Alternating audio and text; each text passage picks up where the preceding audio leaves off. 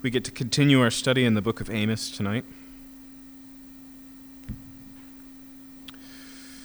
And we're going to begin in chapter 7. We'll do 7, 8, and 9 tonight. The tail end of the book of Amos is unique to the book. For the most part, what we're going to cover tonight falls into the category of visions. And so what we've seen in Amos so far are oracles. They're words that are given to Amos that he is to speak to his audience, the northern tribes of Israel.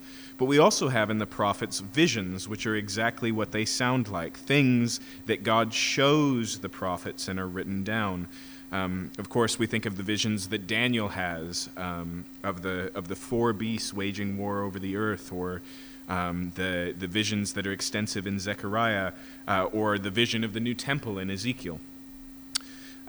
For Amos, all of the visions are kind of lumped together at the end of the book. There are 5 of them, and we'll start with the first one, beginning here in chapter 7, verse 1. This is what the Lord God showed me. Behold, he was forming locusts when the latter growth was just beginning to sprout. And behold, it was the latter growth after the king's mowing.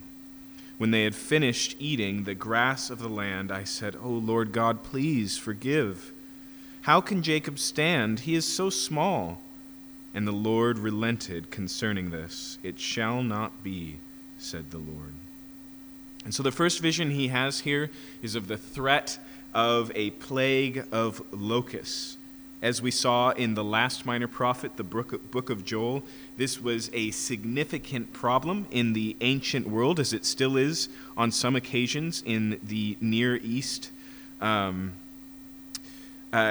so he sees this vision, and notice it happens, it says here, during the latter growth when it was just beginning to sprout, after the king's mowings, which is basically a way to say to an agrarian society at the worst possible occasion. Okay, this is the time when the locusts would be doing the most damage and causing the most problem, primarily because this is right prior to the provision that farmers would make for themselves. Okay. In other words, this is how you have living farmers for next year's crop and the crop after that. This is a terrible interruption, not just in the economy of Israel, but in the backbone of its bread supply, of its grain supply. And so he sees this vision, this threat of locusts. But notice here, this is a private viewing. It's almost as if he's given an insight in what God is planning and what is to come. And so he speaks in verse 2, when they had finished eating the grass of the land, I said, O Lord God, please forgive. How can Jacob stand? He is so small. Now remember, Amos's background is agricultural. He is both a sheep herder and he works somehow with fig trees and grafting, as we will see. So he knows the significance of this vision, and he recognizes it will be catastrophic.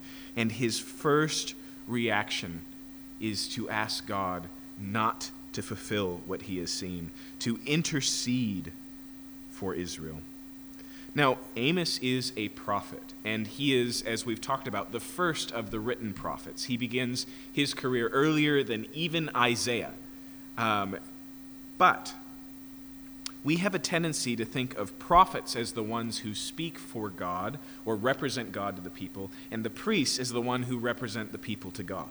Okay? Which, as far as it goes, is a pretty handy way to think about it. A priest's role is mediatorial. When they offer sacrifices, like it says in the book of Hebrews, they not only do so for themselves, but for the nation. And what phrase do we always associate with the prophets? Thus says the Lord, right? They speak for the Lord. That's what prophecy is. However, both of them are an oversimplification. For example, with the priests were the primary teachers of Israel. They were the ones who were to know and to communicate the law to Israel, to instruct them generation after generation so that they would know and keep the covenant. They had a role not just to represent the people to God, but also represent God to the people. In the same way, Take the Aaronic blessing of Numbers chapter 6, where after Aaron would offer the sacrifices, he would come out and he would speak over the people, "The Lord bless you and keep you and cause his face to shine upon you." Right? He would speak God's blessing with authority over the people as a proper response to a well-received sacrifice. Okay?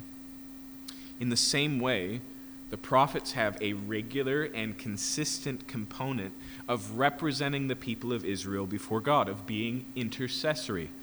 In fact, we see this going all the way back to Moses.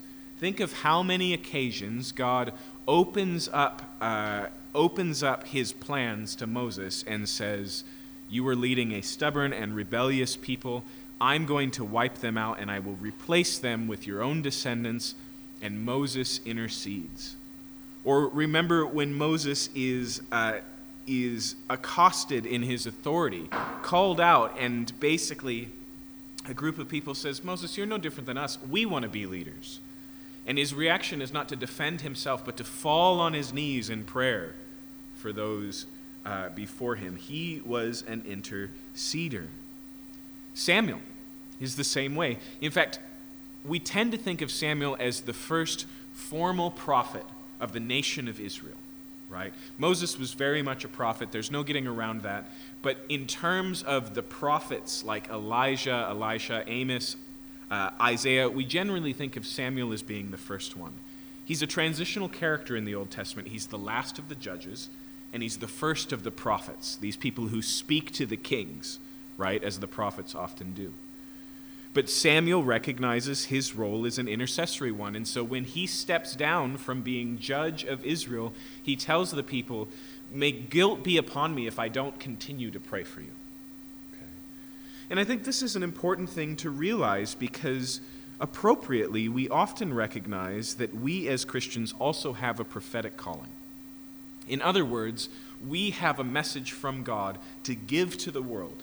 It is a message, as the prophets always are, of judgment and of salvation. Okay? And we're called to proclaim that.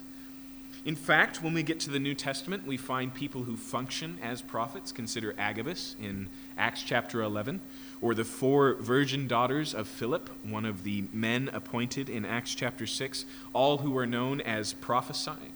The New Testament talks regularly about the gifts of prophecy. In fact, the visions that we're seeing here are also referenced in the New Testament.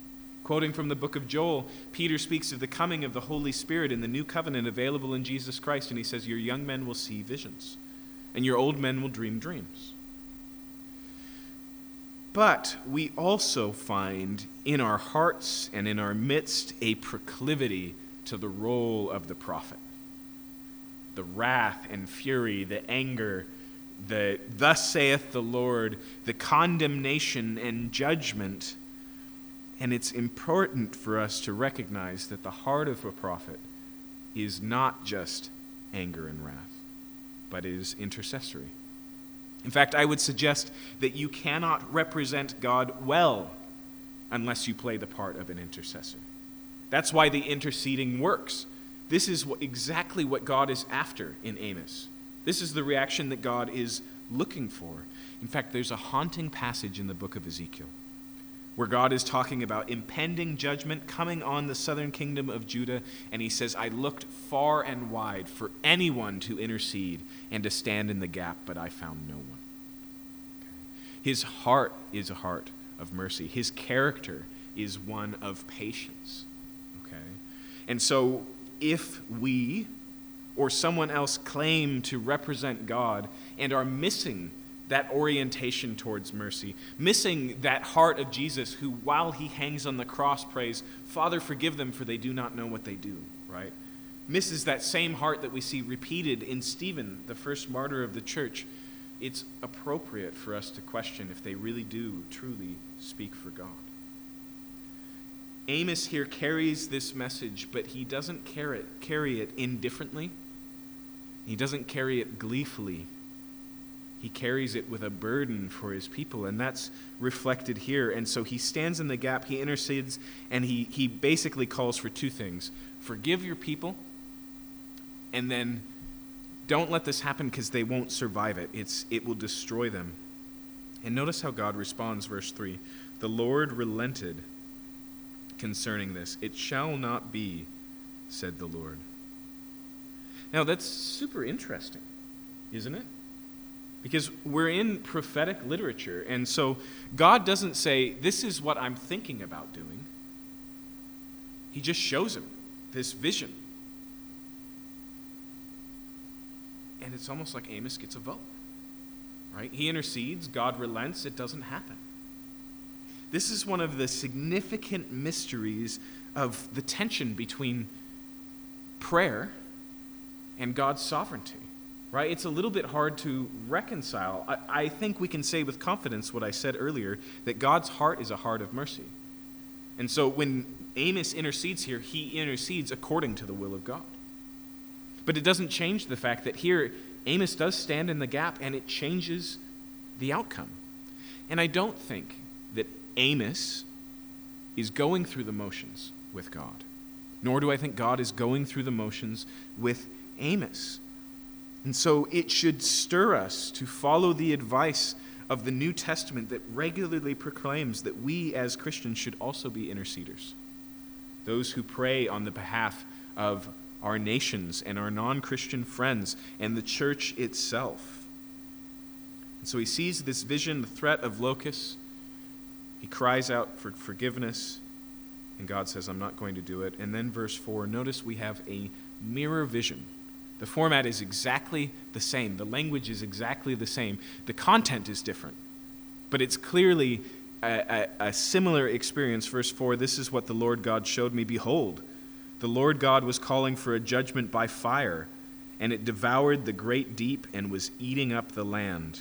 Okay, and so here what he sees is fire, and the fire is so strong that it swallows up the great deep. So think of like the Mediterranean Sea. Think of like all of the water of Israel. The fire is so hot it just instantly evaporates and it's gone. This is a consuming fire. It's destruction, right? And again, he speaks up, verse 5. Then I said, O Lord God, please cease. How can Jacob stand? He is so small. And the Lord relented concerning this also shall not be, said the Lord God. Verse 7, this is what he showed me. Okay, see the format begins again the same, but it's going to shift a little bit here. This is what he showed me. Behold, the Lord was standing beside a wall built with a plumb line in his hand. And the Lord said to me, Amos, what do you see? And I said, a plumb line. And then the Lord said, okay. So notice this one starts the same way. What did he see? And then here, uniquely, he's asked, what are you looking at, Amos? What do you see? We see the same thing in Zechariah, okay?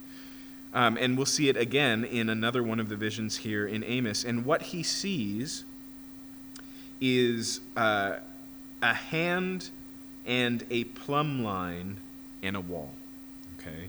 A plumb line is just, the modern equivalent. I'm pretty sure the ancient one was similar, but it's a weighted piece of string that allows you to measure how level, vertically, a wall is, okay? And so if you have a weighted piece of string, because of the way gravity works, that string will point perfectly, straightly, perpendicularly down at the ground. So if you put it next to a wall and the wall is leaning to one way or the other, you'll see the widening gap between the string and know that the wall is not straight. Okay? And so what he sees here is an assessment. Right? What he sees here is a measurement. And then God speaks. Then the Lord said, Behold, I'm setting a plumb line in the midst of my people Israel. I will never again pass by them. The high places of Isaac shall be made desolate, and the sanctuaries of Israel shall be laid waste, and I will rise against the house of Jeroboam with the sword. Okay. So I want us to read this in two different ways, these verses in verse 8 and 9. First, we need to read it in the pattern we've been seeing. Locusts, it will not happen. Fire, it will not happen. That does not mean that judgment won't come. Okay. The second thing I want us to think about is the relationship between the language of 8 and 9 and the imagery of a plumb line. Right? And so he sees this vision, and he says, this is what I'm going to do. He says, I'm about to set a plumb line in the midst of my people. In other words, there's going to be a standardized test for righteousness, and the grades are going to be published. That's the idea here, is although God did relent of the other disasters, he is still going to bring justice. He is still expecting righteousness and repentance from Israel, and the time is coming when he's going to make, if you will, the judgment call.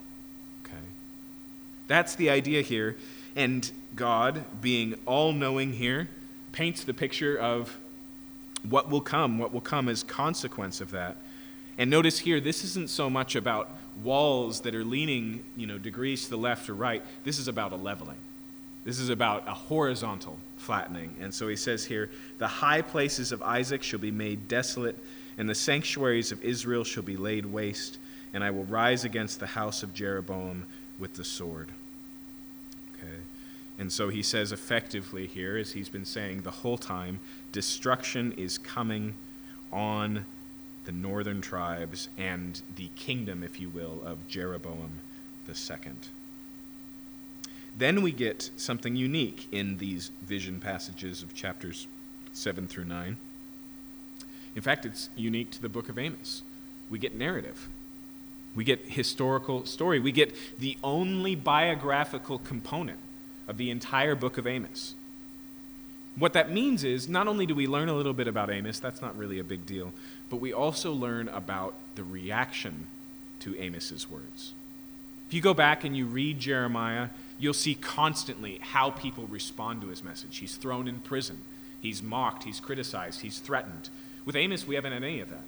We've just had a record of individual oracles, of the words of Amos. This is the first place where we kind of get to see how he was responded to.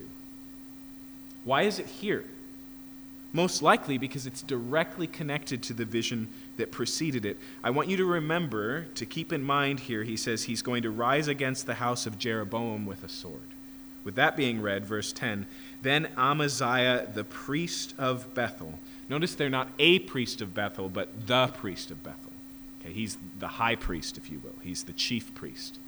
But remember, this is not a Levitical priest. This is not like Aaron was, the high priest of Israel. This is a set-up, alternate form of worship in an alternate place with an alternate priesthood, which, by the way, if you go back and read in 1 Kings, was for the highest bidder. You want to be the priest of Israel? You just buy your way in. Okay? But Amaziah is the guy. Bethel is his place. He is responsible for it. So then, after this vision that we get of Amos has been published, after these words are heard, hey, did you hear about Amos? He's saying that God is going to destroy the northern tribes and the kingdom of Jeroboam with it, right? As that word's getting around, Amaziah takes action. He sent to Jeroboam, the king of Israel, saying, Amos has conspired against you in the midst of the house of Israel.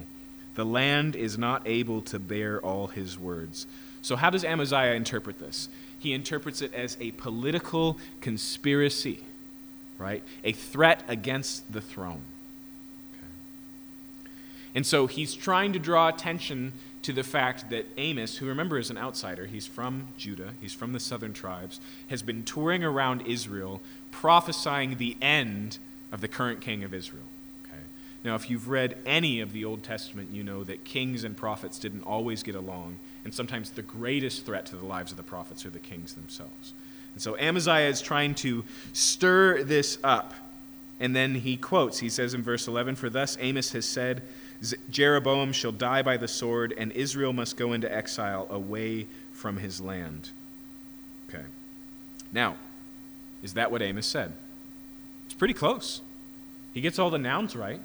But notice the difference here. Back in verse 9, he says, the high places of Isaac shall be made desolate, the sanctuaries of Israel shall be laid waste, and I will rise against the house of Jeroboam with the sword.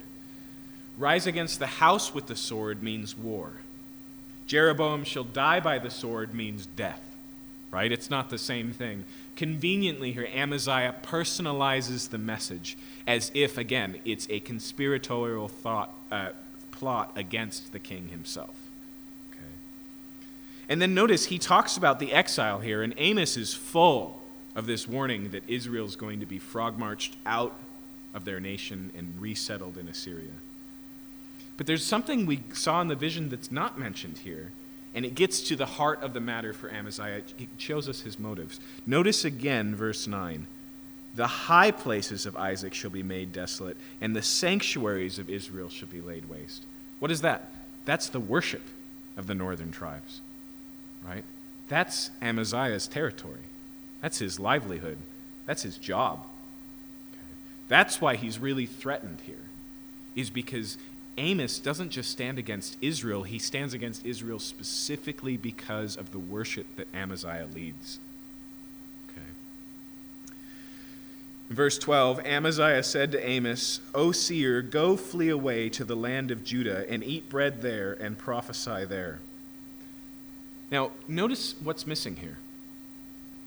Jeroboam never responds to Amaziah reaching out, and we're not told why.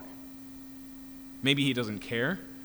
Maybe he has a concept that, look, I don't like what Amos is saying, but standing against a prophet is always a dangerous proposition, so it's better to just ignore him. But either way, again, we see Amaziah's real heart. If he can't get Jeroboam's help, he's going to try and do it anyways. It reminds me in the New Testament when Jesus is touring around Galilee, and the religious leaders come to him and they say, Herod is seeking your life, so you should run away. But we have no record of Herod having any interest in putting Jesus to death during that period. In fact, if you look at the story of John the Baptist, he was really intrigued by John the Baptist type characters. But the Pharisees are just using the threat of danger to try and deal with Jesus. In the same way, Amaziah does the same thing, and he criticizes him here in a couple of different ways. He says, first, seer, go flee away to the land of Judah and eat bread there and prophesy there. He says, get off my turf. This is not your home. If you have a message from the Lord, take it to your own people. What does that have to do with us? Okay.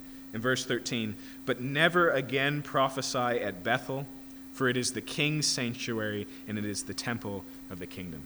Okay. Second, he says what you're doing is political in nature. Okay. And then notice he identifies him here as a seer or a prophet. And that's where Amos responds to in verse 14. Amos answered and said to Amaziah, I was no prophet nor a prophet's son, but I was a herdsman and a dresser of sycamore figs. But the Lord took me from following the flock, and the Lord said to me, go prophesy to my people, Israel. Now this is kind of confusing, and it's even a little bit more confusing in the Hebrew, because basically he says here, I am not a prophet, nor a prophet's son. And then he says, but the Lord took me from following and gave me a message to go prophesy. And so it sounds like he's saying, hey, don't mistake me as a prophet here at first. It sounds like, and we've seen this before, right? Somebody abdicating authority and saying, well, I was only expressing my opinion. Nothing political going on. But that's not the point here. Here's what we would misunderstand if we didn't stop and think about it, if we didn't pay attention to the broader context of the story the Bible tells. When Amaziah identifies Amos as a prophet and criticizes him for being outside of his territory, he believes that Amos is in the payroll of the king of Judah, as many prophets were. Okay? Keeping prophets around was a practice not just in Israel, who believed in a God who spoke, but in all the nations. It didn't matter if they called them soothsayers, right? But why is Daniel so attractive to the king of Babylon? Because he seems to have a direct line with the divine realm, right? And so if you look, when Elijah goes to Mount Carmel to stand against the prophets of Baal, they're all on Jezebel's payroll, right? 400 of them work for Ahab and Jezebel. And we see this consistently. In fact, there's an occasion where the king of Judah comes down and he's in Israel and he's in the courtyard and they're about to go to war to deal with a shared enemy.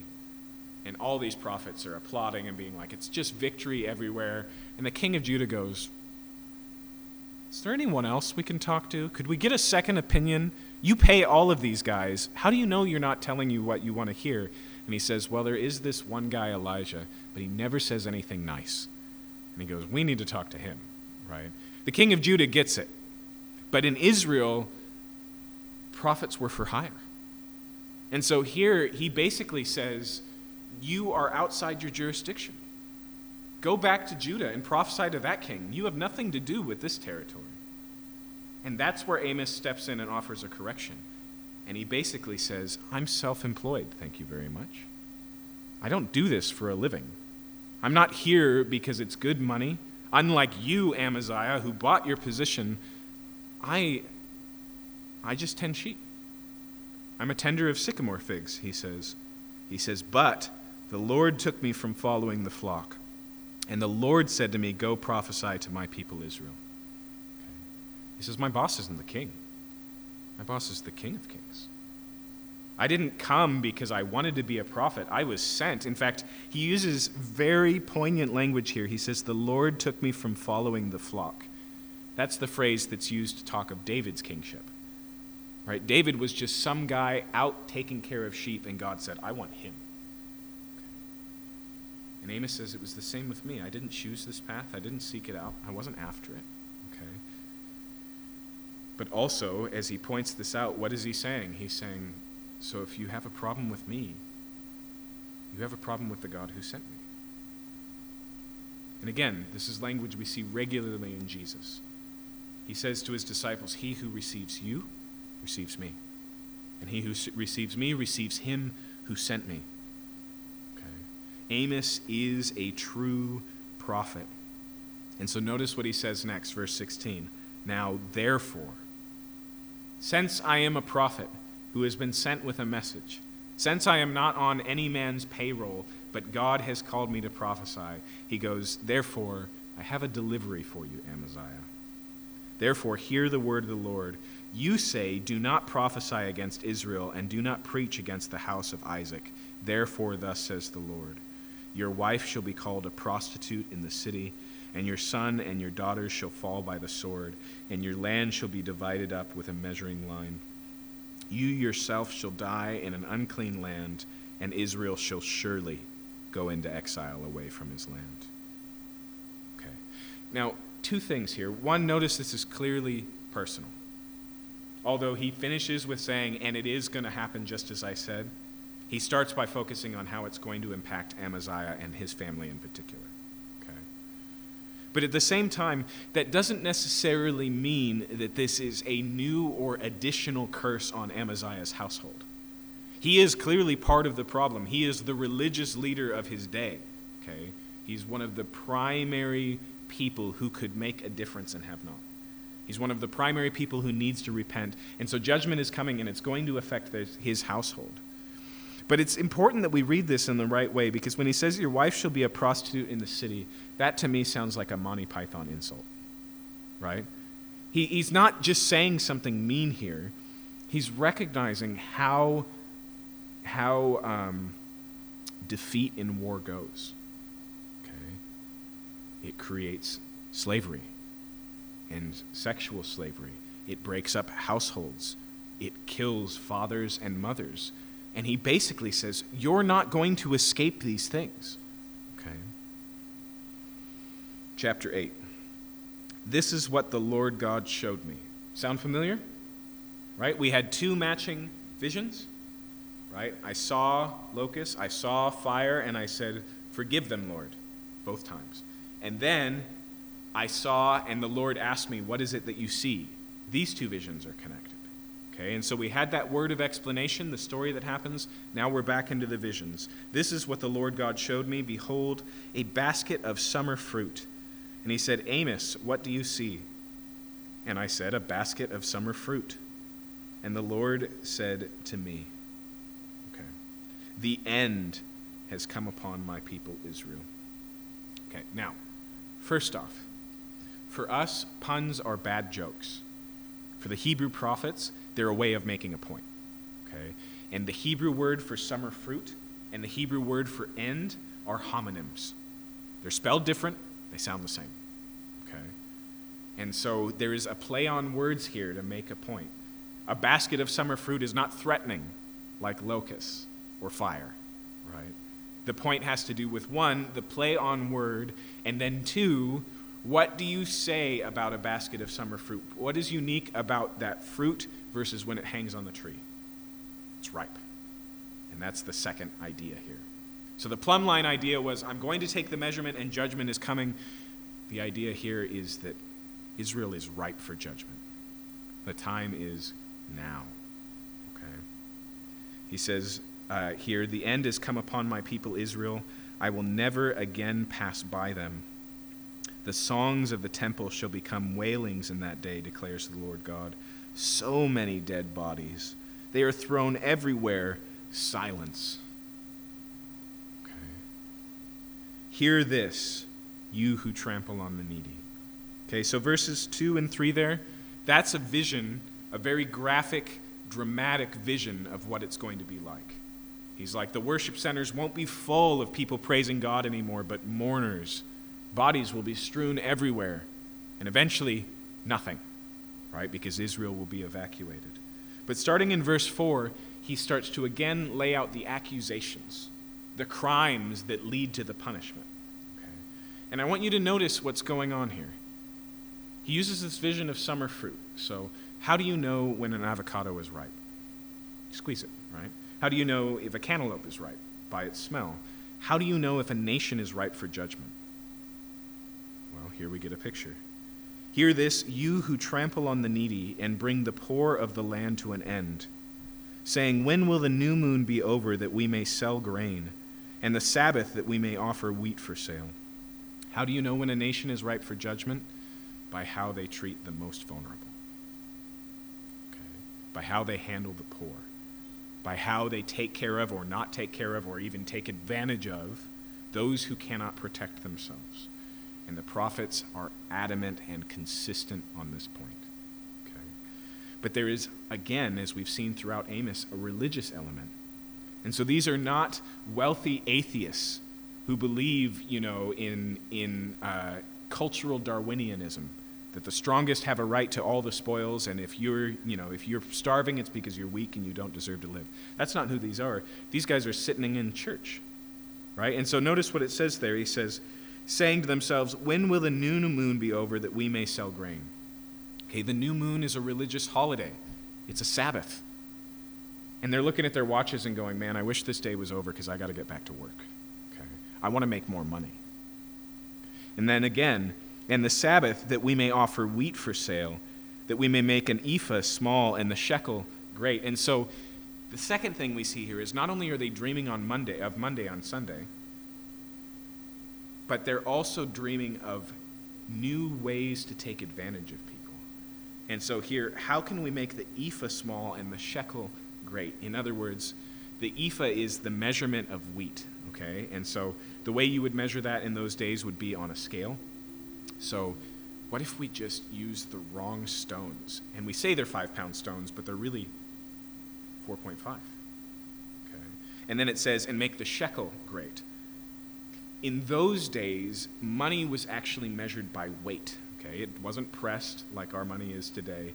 And so a bigger shekel balanced against a smaller weight is double the stealing. And so here they are sitting in church, and instead of listening to the sermon or while maybe they're mindlessly singing along in the songs, they're plotting ways to take advantage of people. That's the criticism here in verse 5. Continuing here in verse 6, and deal deceitfully with false balances, right? Weights and measures that aren't equal. He says that we may buy the poor for silver and the needy for a pair of sandals and sell the chaff of the wheat. Okay, buy the poor for silver and the needy for a pair of sandals. That's been a repeated refrain in Amos, but the last one is new. Selling the chaff of the wheat, okay? The chaff is like the wrapper of grain. It's like every once in a while when you're eating something and you get the papery part of like popcorn stuck in your mouth. That's what chaff is, okay? But it's as if they get to the bottom of the grain barrel here and it's just the papery part and they just scoop it up and sell it just like the grain. Okay? They're not even selling real food now, just to make more profit. Okay? Verse 7, the Lord has sworn by the pride of Jacob. Now that's a really striking statement. Okay, there are occasions where God swears in the Old Testament, and this isn't swearing as in cursing, this is taking an oath. Right? And so, I solemnly swear on my mother's grave is this type of swearing. And oftentimes, when God wants to make something really clear, he swears on his own name. Because what else? What is more stable and big that he could swear on? But here he swears by the pride of Jacob. Okay? The pride of Jacob is not a stable thing. In fact, we have to ask ourselves what he's talking about here. And we encountered actually the pride of Jacob last week as we were looking in chapters 4, 5, and 6. And I'll leave it for homework for you to go and find it. But it's possible in that context that the pride of Jacob is the temple in Bethel, okay, is this worship center. That it's the pride of Jacob because all eyes are on it. This is the centerpiece of our religion and therefore the centerpiece of our nature. And he goes, well, I swear according to your own temple. And we'll see that idea of swearing about Bethel come back. What does he say? The Lord has sworn according to the pride of Jacob, verse 7. Surely I will never forget any of their deeds. Shall not the land tremble on this account, and everyone mourn who dwells in it, and all of it rise like the Nile, and be tossed about, and sink again like the Nile of Egypt? The society that grew up around the Nile and the Nile Delta doesn't get a lot of rain. It's watered instead by the Nile, and specifically by the flooding of the Nile. And so smart early Egyptian cultures realized that they could irrigate extensive fields, that when the water would flood, the flood would carry the water into the fields and then it would recede. But it's also tremendously destructive. Okay? It's just like every time we get a hurricane and the houses that are right along the beach are suddenly threatened. Okay? It's a relatively dangerous, big happening. Okay? It doesn't just add a foot or two over a couple of months. It swells greatly and then shrinks. Okay? But the picture here is of the whole land rising and falling like the Nile. Okay? It's like a rolling earthquake. In fact, this seems to be a constant metaphor for Amos, the earthquake. We'll see it one more time tonight. Okay? And I would suggest to you that that has to do with how significant it is to his audience. Remember what it said all the way back in chapter 1? It says here, verse 1 of chapter 1, the words of Amos, who was among the shepherds of Tekoa, which he saw concerning Israel in the days of Uzziah, the king of Judah, in the days of Jeroboam, the son of Joash, king of Israel, 2 years before the earthquake. Okay? So 2 years into Amos's ministry, there is an earthquake. And so, you know how we say, never speak of rope in a hangman's house, right? In the same way here, have you ever been on edge about natural disaster words that you've actually experienced? My wife is this way. She grew up in Southern California. Earthquakes terrify her. And small tremors that we get here recall big earthquakes that she survived as a kid, and they just put her on edge. That seems to be why Amos is so fond of this imagery. And so he says what God's going to do is if the land is rolling just like it did the day the earthquake struck. Okay.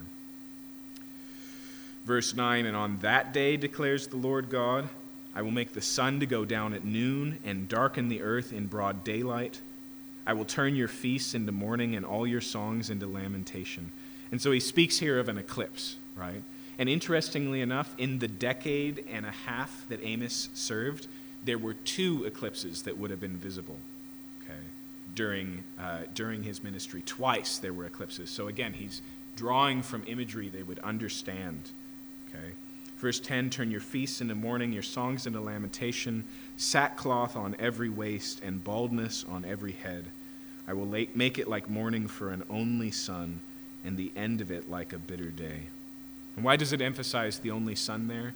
Because of inheritance, because of legacy, right? For Israel, all their promises were future tense, and so enjoying the blessing of God required marriage and children, and especially a firstborn son, the prime inheritor.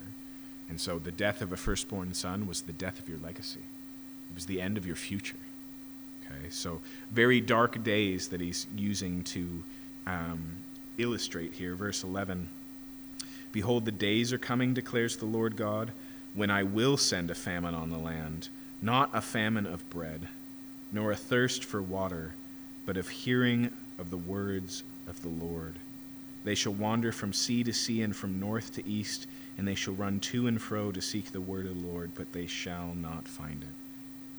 Now, famine is one of the judgments that is warned about in Deuteronomy for forsaking the covenant. In fact, Amos mentions that these have happened in the past, and it made no difference to his audience. They just brushed it off and didn't think, maybe we need to repent.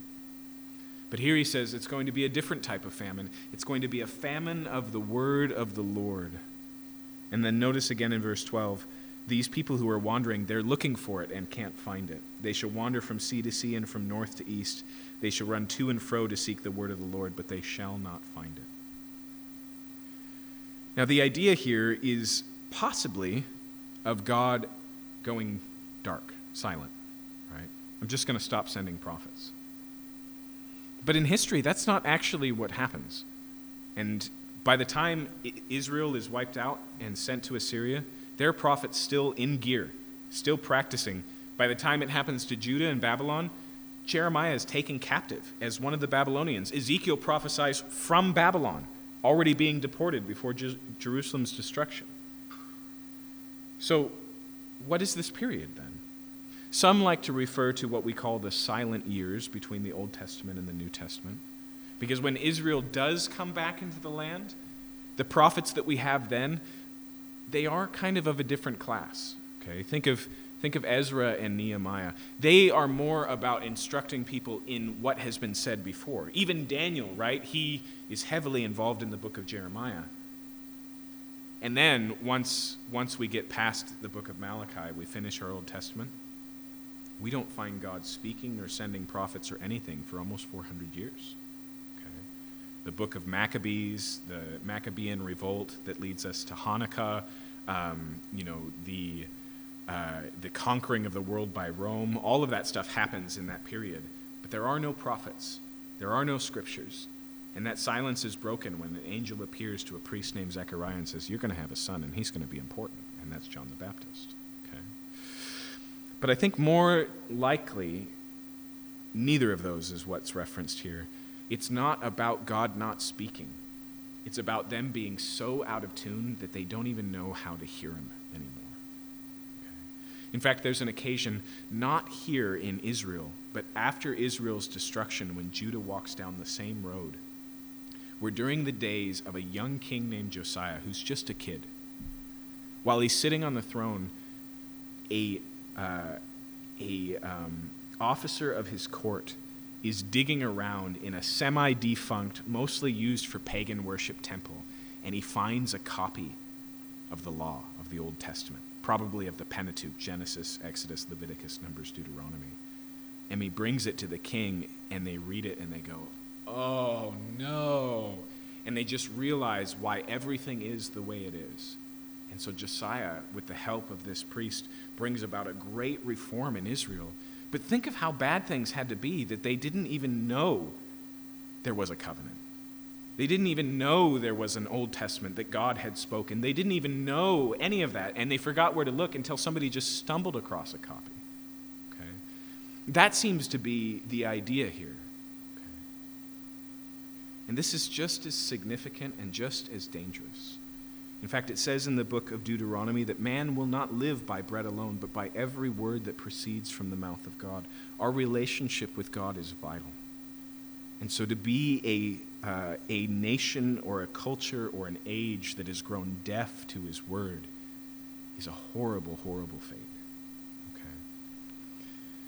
But again, it's not because God isn't speaking or hasn't spoken or hasn't sent his messengers, but like Romans chapter 1, we can reject the truth, suppressing it unrighteousness, and turn to falsehoods, and God gives us over to them. And we believe a lie, proclaiming ourselves to be wise, and we cannot hear the truth any longer. Verse 13, in that day, lovely virgins and the young men shall faint for thirst. Why does it mention them, the virgins and the young men? Because they're the healthiest and strongest, right? If it was the old men or the children, they're the ones who are most vulnerable to a famine. But right at the center are these strong people who can wait it out. But even those ones, he says, will faint for thirst. He says, those who swear by the guilt of Samaria and say, as your God lives, O Dan, and as the way of Beersheba lives, they shall fall and never rise again. Remember how this passage started? With God swearing by the pride of Jacob? And he says, and all of you who have been swearing by the pride of Jacob, you're the ones I'm talking to. Okay? You're the ones who have forsaken me. Because the God of Dan and the God behind the way of Beersheba, remember how I told you Beersheba was a pilgrimage destination way south of Jerusalem? Here, the way of Beersheba is just like when we talk about the Camino, the pilgrimage road that goes from France to Spain. That's just the Spanish word for way, right? And so he recognizes here that this religion is the reason why they're deaf, because they're listening here, right? Chapter 9. Again, I saw. Okay, the last vision here. I saw the Lord standing beside the altar. Which altar? Based on the context of everything we've read tonight, it's the altar at Bethel, right? It's the centerpiece of Bethel's worship. It's the centerpiece of Israel's sin and guilt. And so he has a vision here, and he sees the Lord standing beside the altar. And he said, strike the capitals until the threshold shake, and shatter them on the heads of all the people. And those who are left to them I will kill with the sword. Not one of them shall flee away, not one of them shall escape. I've made the case throughout this book that Amos's primary critique of the people of Israel is religious in nature. It's religion that manifests itself in injustice, but there's a focal point on their religion, how false and hypocritical it is, how they use it and justify it. And so appropriately here, when the judgment comes, where does it begin? It begins at the temple. Okay. In fact, this idea of striking the capitals until the threshold shake, that's earthquake imagery again, right? And so I want you to read what we're reading right here as if Bethel is the epicenter of God's judgment. But I want you to notice the next question we ask when we ask where an epicenter is how big of a scale, right? How high on the Richter scale, and that tells us how far it reaches from the epicenter. And so, like all the time, we hear about earthquakes that happen in the area, but the epicenter's never right here, you know. There was that one in 2002 or 2003 where it was just south of Olympia, right? And I felt that one in Yakima. Me feeling it was because I was on a second story, and the only thing I noticed was the blinds swinging back and forth as the building swayed, okay? But my aunt, who was in Olympia, her TV fell over, right? Her furniture shook, okay? The next question then becomes, all right, if it starts there, how far is it going to reach? Look at verse 2. If they dig into Sheol, from there my hand shall take them. If they climb up to heaven, from there I will bring them down. If they hide themselves on the top of Carmel, which is a mountain, from there I will search them out and take them. If they hide from my sight at the bottom of the sea, there I will command the serpent, and it shall bite them. Okay? Clearly here, inescapability is the point. There is no distance safe enough from Bethel because God's judgment is going to be so sure. In fact, notice verse 4, if they go into captivity before their enemies, there I will command the sword, and it shall kill them. And I will fix my eyes upon them for evil and not for good. Okay. And so the judgment is coming, and it's going to start at Bethel, but it's going to affect and impact the whole 10 northern tribes, who are all going to be deported because of their sins. Verse 5, the Lord God of hosts, he who touches the earth and it melts, and all who dwell in it mourn, and all of it rise like the Nile and sink again like the Nile of Egypt, who builds his upper chambers in the heaven and founds his vault upon the earth, who calls for the waters of the sea and pours them out on the surface of the earth. The Lord is his name. Again, Amos here seems to borrow a famous hymn. Okay? This piece doesn't fit, just like the last time we saw. It's praising God, and the focus here of this hymn is on the God who will judge the nations, right? Do you see that? It's the God who touches the earth and it melts, and all who dwell in it mourn. Okay. Here is a song apparently they sung at Bethel, part of their worship program, praising God because he was sovereign over the whole world and would do justice. says, that's the God I'm talking about. And you're going to be on the receiving end. Earlier, we read that the people in Amos's day believed that the day of the Lord was going to be a day of rejoicing because it meant victory for them. And he said, no, it's a day of mourning and darkness and death, right? Because although they believe that God is on their side, the Lord, as it says here, is his name, they're not on God's side. They're against the poor. They're for injustice, which God is against. They have worshipped in ways that are not honoring to him. Then notice verse 7, are you not like the Cushites to me, O people of Israel, declares the Lord? He says, those foreign nations that you believe judgment is coming on, he says, don't you see you're in the same category? In fact, he pushes it further. He says, did I not bring up Israel from the land of Egypt? And everybody go, yeah, the Exodus, that's the whole point. That's what makes us your people. But look, he continues, and the Philistines from Caphtor, and the Syrians from Kir. What is he saying? He's like, yeah, the Exodus was unique, but I move all the nations. All the land they have, I gave them. Okay. He says, behold, the eyes of the Lord, verse 8, behold, the eyes of the Lord God are upon the sinful kingdom, and I will destroy it from the surface of the ground, except that I will not utterly destroy the house of Jacob, declares the Lord. Okay. Now that's new information. So far, it's been no escape, even captivity. The sword will come after you. And he says, but there will be a remnant. There will be a future. I will not utterly destroy the house of Jacob. Now, is that a separation between the righteous and the wicked? Not technically. It's not as if God here is separated and said, okay, you guys are bad and you guys are good, so you'll survive. Right? That was the mistake that the people in Ezekiel's day made. Because here they were still in Jerusalem while everyone else had been deported, and they went, well, I guess we're the good guys because God dealt with all the bad guys. And Ezekiel says, no, these ones have already repented. You still haven't. And so in the same way here, Amos speaks of something new that God's going to do. There will be righteous people because there will be repentance. And therefore there will be a future. Verse 9, for behold, I will command and shake the house of Israel among all the nations as one shakes with a sieve, but no pebble shall fall to the earth. Okay. So the idea here is of a sieve, right? And it's got sand and it's got pebbles in it, and the sand is going to fall through.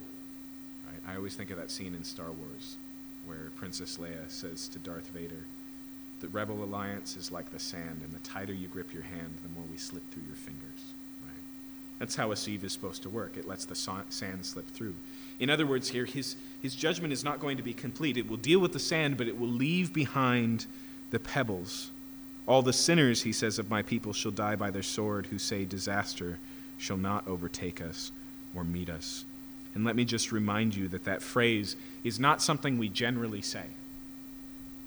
We don't jump up on a table and say, I am an invincible, right? The idea here is the rejection of what God has said. God sends his prophet saying, thus says the Lord, disaster is coming, and the people say, no, it's not. Right? That's what the problem is. And then notice verse 11. In that day I will raise up the booth of David that is fallen, and repair its breaches, and raise up its ruins. Again, new information. There's judgment coming. The judgment is inescapable, but it is not the end. After that, there is hope. After that, notice here, he doesn't even say, in that day, you will repent, and then I'll set things right. He says, in that day, I'm going to do something new. Okay? The hope we get here is a new work of God, and he says he's going to raise up the booth of David that is fallen. Okay? The booth of David, or the tent of David here, it's as if, again, earthquake imagery, it's as if it fell down. And God says, but I'm going to rebuild it. And notice here, it's connected directly to King David. It's not going to be the line of Jeroboam that's going to be restored. It's going to be the line of David. Israel's going to be united, not just the 10 northern tribes and the southern tribes, but the people of Israel. He says he'll rebuild it as in the days of old, verse 12, that they may possess the remnant of Edom and all the nations who are called by my name, declares the Lord who does this. Okay, third surprise. First one, there will be a remnant. Second, that remnant will be restored. Third, that remnant will be bigger than just the people of Israel. It says here, all the nations who are called by my name. Now, interestingly, there's an occasion in the book of Acts where a debate breaks out between some of the apostles, specifically Paul and Barnabas, and some representatives in Jerusalem who have come to their church in Antioch and said to their converts, you Gentiles need to be circumcised and keep the law of Moses. If you're going to receive the promises of Israel, you have to become a Jew. And so they go to Jerusalem and they have this big debate, and the question is, must Gentiles become Jews and keep the customs and covenant of the Jews to be the people of God? And there's a lot of people who speak up and say things, but James speaks up. And this is what he says. He says, brothers, listen to me. Simeon has related how God first visited the Gentiles to take from them a people for his name. Sound familiar? Right? That's the language of Amos. And with this, the word, the prophets agree, just as it is written, and he quotes the passage we just read. After this, I will return and rebuild the tent of David that is fallen. I will rebuild its ruins and restore it, that the remnant of mankind may seek the Lord, and all the Gentiles who are called by my name, says the Lord, who makes these things known from of old. Therefore, he says in verse 19, my judgment is that we should not trouble those of the Gentiles who turn to God. Okay. He says this is exactly what was supposed to happen. God's plan was always greater than Israel. And even Amos told us that there was going to be a people called by my name from the Gentile nations, and they were acceptable as the Gentile nations. Okay. Now, why is that significant? Why was it worth walking through? Primarily because I want you to remember tonight that Amos is the oldest of the written prophets. He's the first. This book, in its full written total, recording the oracles of Amos, shows that the beginning of the prophetic ministry of what God was going to do included a plan for the Gentiles. This is not something that was tacked on by later prophets. It was right in the beginning. But that doesn't mean it was clear or easy to understand, which is why the New Testament, especially Paul, refers to the acceptance of the Gentiles and the grafting them into the people of Israel as a mystery. Okay? And don't think Sherlock Holmes. The Greek word mystery means a secret, something that you only know if it's told to you. And so he goes on and he says, but this secret has been revealed, it has been spoken, it's now known. Okay? And so now you know the secret, you go back and you read. It's like when you get to the end of a mystery novel and you know who the killer is, and then you go back and read it again. Now you see what's going on. You see everything along the way. Okay? But it's here and it's present because that was God's plan all the way back in Genesis 12. Yes, Abraham, I'm selecting you and only you. And I'm going to give you many descendants, and I'm going to bless your descendants, but I am also, through you, going to bless all the nations of the earth. It was God's M.O. It was God's plan. He wasn't just interested in the children of Abraham, but the children of Adam and Eve. Right? That's how far back the promise goes. And so we see that envisioned here. And then he continues, verse 13. Behold, the days are coming, declares the Lord, when the plowman shall overtake the reaper, and the treaders of grape him who sows the seed. Okay, so now we see a third vision here, the third part of the vision, and it's of an agricultural society that defies the laws of science. It's as if here the plowman is going to catch up with the guy who is sowing seed, and he's going to be harvesting fruit before it's even sown. Okay. Now, this is clearly hyperbolic, but it's also clearly physical. It can't be spiritualized. We can't just take this and turn it into whatever spiritual blessings we want to talk about. Very clearly, the Old Testament prophets talk about a restored world. Not just a heavenly escape from the world that is, but a world that is as God designed it, fixed and renewed. Read Romans chapter 8. That's what's being envisioned here. Okay? Now, I want you to notice something. If we were to read this last chapter of Amos and say, where are we in the timeline? We know where to place the finger right now, right? Does God save a remnant? Yes. In fact, he brings them back into the land of Israel. Did they have this type of agrarian success? Have they experienced the Garden of Eden regained? No. This is still to come. He says, the mountains shall drip sweet wine, and the hills shall flow with it. He says, I will restore the fortunes of my people Israel, and they shall rebuild the ruined cities and inhabit them. They shall plant vineyards and drink their wine. They shall make their gardens and eat their fruit. I will plant them on their land, and they shall never again be uprooted out of the land that I have given them, says the Lord your God. And so here we see not just abundance, but security, right? No more enemies will threaten them, and then permanence. Forever and ever, amen, right, is how this book ends. And so it's no surprise when we turn to the book of Revelation, we find a lot of the same imagery in its tail chapters. This is where things are headed here. But the thing that's striking, if you can strip the New Testament out, if you can just sit in Amos's day, or maybe even better, in the days right after Amos's ministry when Israel is deported. So you're sitting in Assyria, everything you knew is destroyed, and you're reading the book of Amos, and you read of this future. When we look at it that way, there's a mystery to the book of Amos. And it's, how is this going to go differently? God creates Adam and Eve. Adam sins, judgment. God restores them, sets things up, implements government in Genesis 9, Tower of Babel, judgment. Right?